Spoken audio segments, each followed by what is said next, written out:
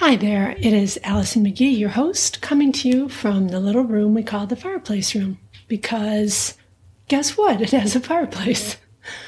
This tiny little room also has 3 huge bookcases, every shelf of which is filled with books, and 2 built-in shelves on either side of the fireplace, each of which is filled with books, and a little handmade table bookcasey thing that I found curbside and carried home, which is also filled with books. And these are just the bookcases in this one little fireplace room. There are many more bookcases and thousands, literally thousands, I counted, counted, more books in this house, which is not a very big house, except when it comes to books.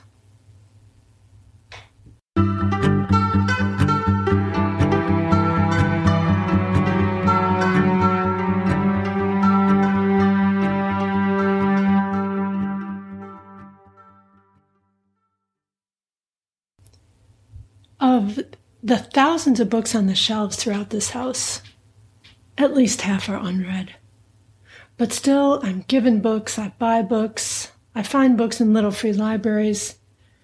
I keep an open, doubled-up shopping bag in the fireplace room at all times, and also one upstairs.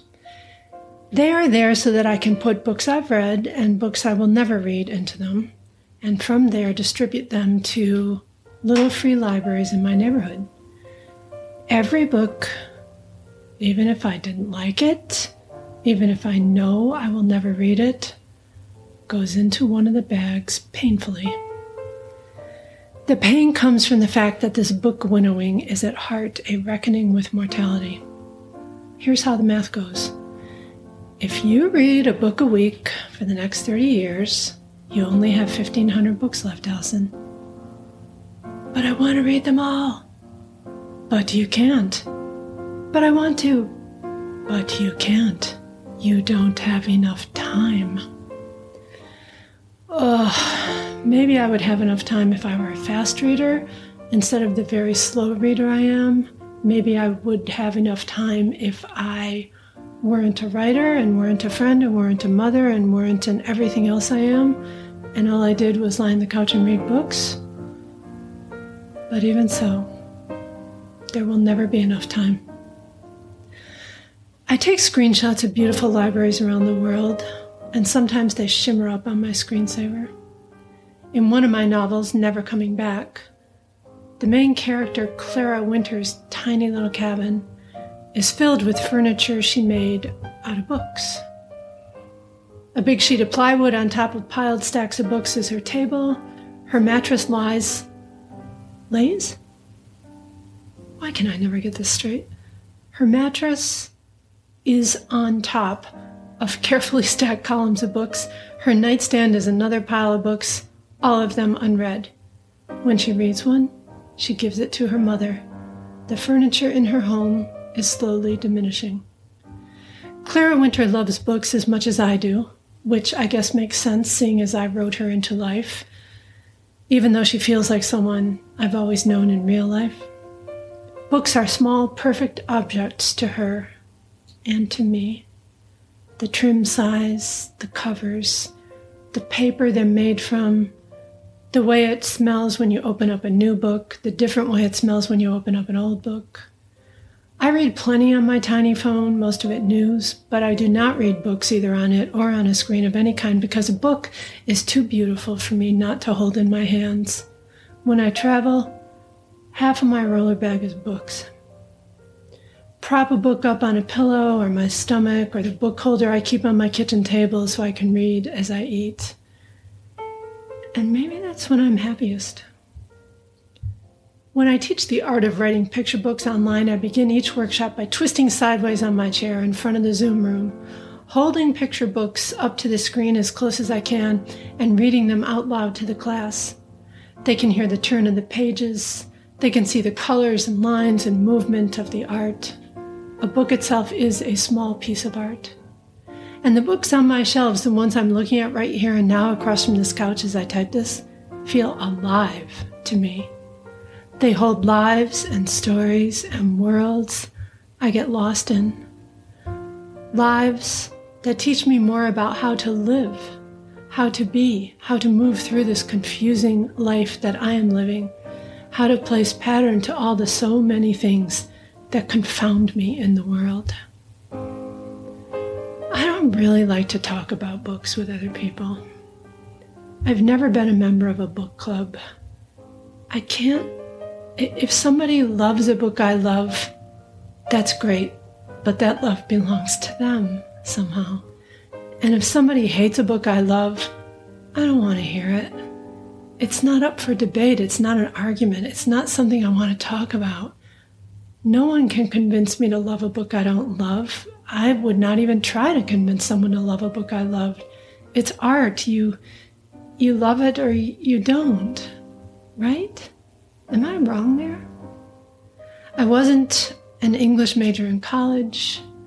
I don't like picking them apart. It feels so different to me to create a book. It feels like an art. And analyzing a book feels like analysis. I don't even like to read reviews of books before I read the books themselves. I never read the back of a book. I never read a book jacket. It feels unfair to the books. Shouldn't they get to live on their own terms? Shouldn't I? Shouldn't we all? Can you see why this whole give the books away thing feels so hard to me?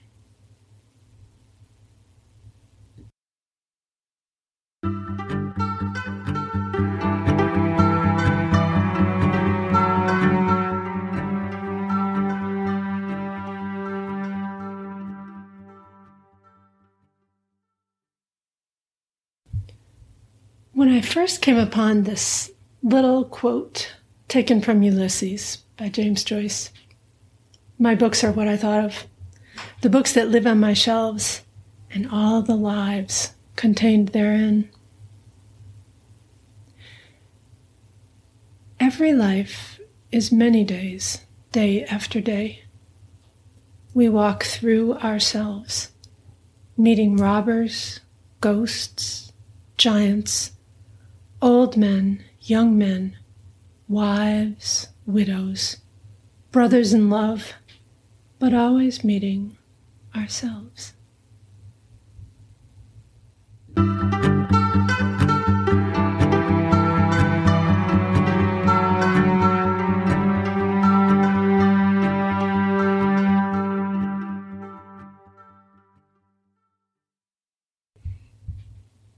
That is it for today's show, my friends, and thank you for listening.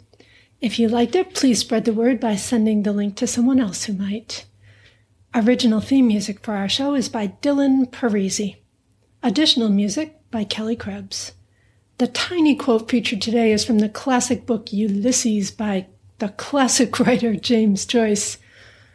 Honest admission, I have not yet read Ulysses, but it's there on my shelf waiting for me. Words by Winter is created and hosted, written, produced, everything by me, writer Allison McGee. Tell me what you're going through, and I will go in search of a poem to help you through, to help us all through, the way that poems have been helping me ever since I was a little girl. You can send me a voice memo via email to wordsbywinterpodcast@gmail.com, or just drop me a line at the same address, which again is wordsbywinterpodcast@gmail.com. For more info, go to AllisonMcGee.com. Words by Winter, conversations, reflections, and poems about the passages of life, because it is rough out there, and we have to help each other through.